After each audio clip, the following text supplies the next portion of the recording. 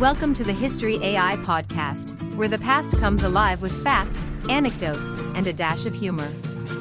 Here are your hosts, Chuck and Marco. Welcome to the History AI podcast.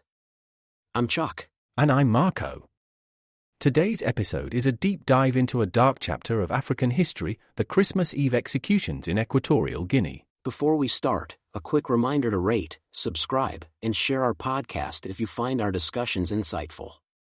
And remember, you can always suggest topics through our social media channels. To truly grasp the events of the Christmas Eve executions, we need to delve into the complex political landscape of Equatorial Guinea leading up to 1975. Following its independence from Spain in 1968, the country entered a turbulent era under the rule of President Francisco Macias Nguema. Nguema, once hailed as a liberator from colonial rule, quickly established a totalitarian regime. His government was characterized by extreme nationalism, and he declared himself the unique miracle of Equatorial Guinea. Absolutely, Marco. The political atmosphere was one of intense fear and repression.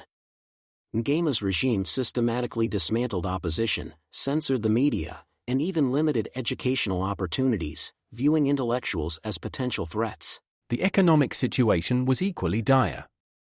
Despite the country's rich resources, like cocoa and timber, mismanagement led to economic collapse. This drove mass emigration, leaving the country in a state of social and economic decay. And let's not forget the cultural impact. Nguema's regime promoted an extreme form of cultural nationalism. Spanish influence was purged, and local languages were suppressed in favor of Fang, Nguema's ethnic language. This backdrop of repression, economic decline, and cultural upheaval set the stage for the events of December 24, 1975. The nation, already grappling with internal strife, was about to witness an unprecedented act of brutality by its own leader. It's against this complex and harrowing backdrop that the Christmas Eve executions unfolded. Now, let's delve into the harrowing details of the Christmas Eve executions. On December 24, 1975, an unimaginable event unfolded in the Estadio de Malabo, the capital city's main stadium. That's right, Chuck. The stadium, usually a place for sports and celebration, was transformed into a stage for a macabre display of state power.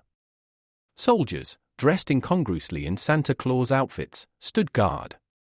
This surreal detail added a chilling and almost unbelievable dimension to the events. The victims, numbering around 150, were mostly political opponents, accused of various crimes against the state.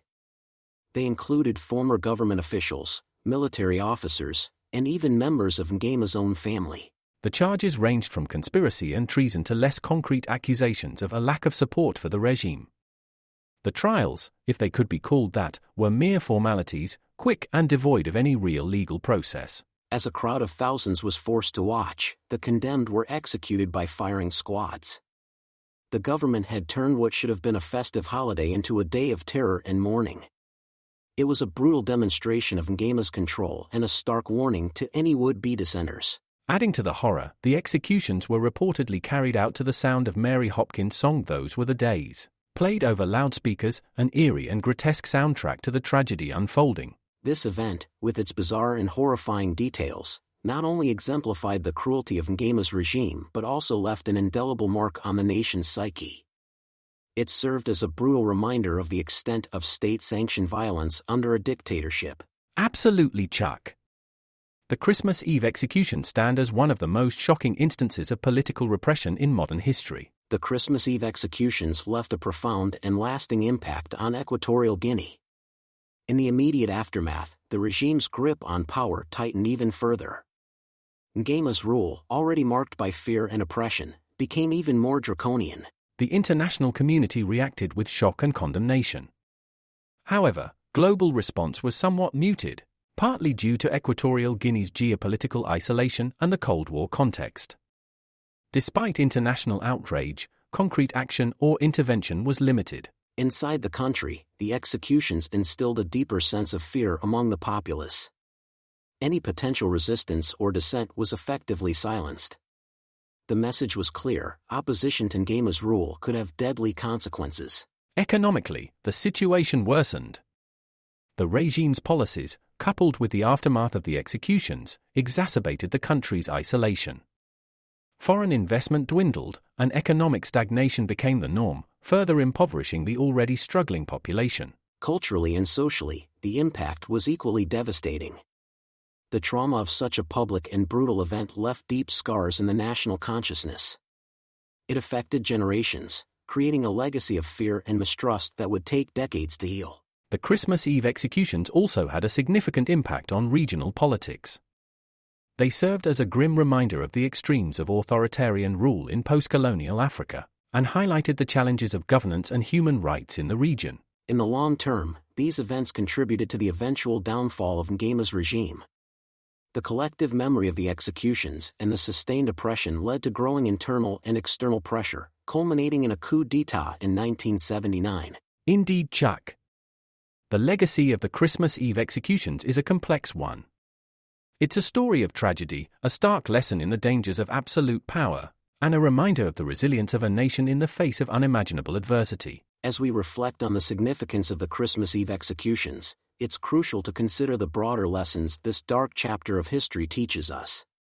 These events serve as a powerful reminder of the dangers posed by unchecked political power and the vulnerability of human rights under authoritarian regimes. Absolutely, Chuck.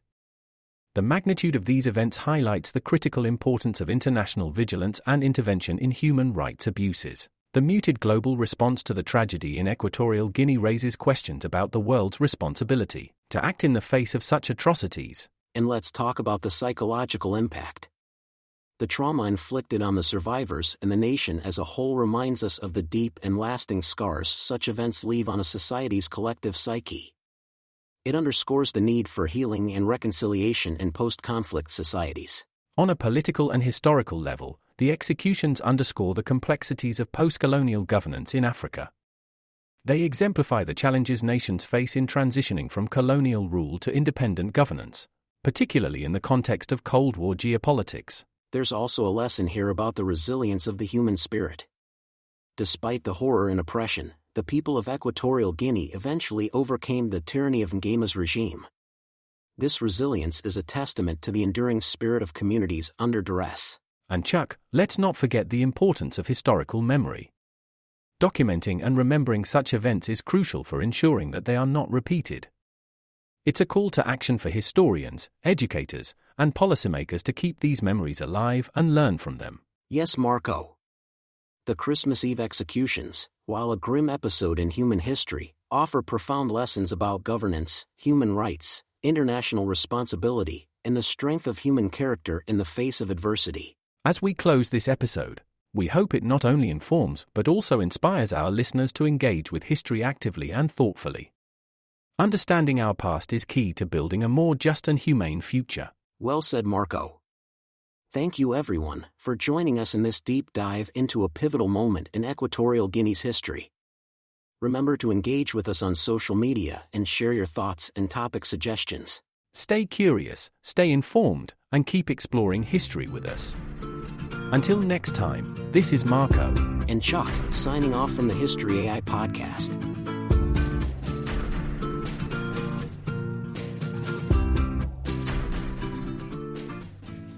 Step into the thrilling world of sports betting with The Starting Line, an introduction to sports betting.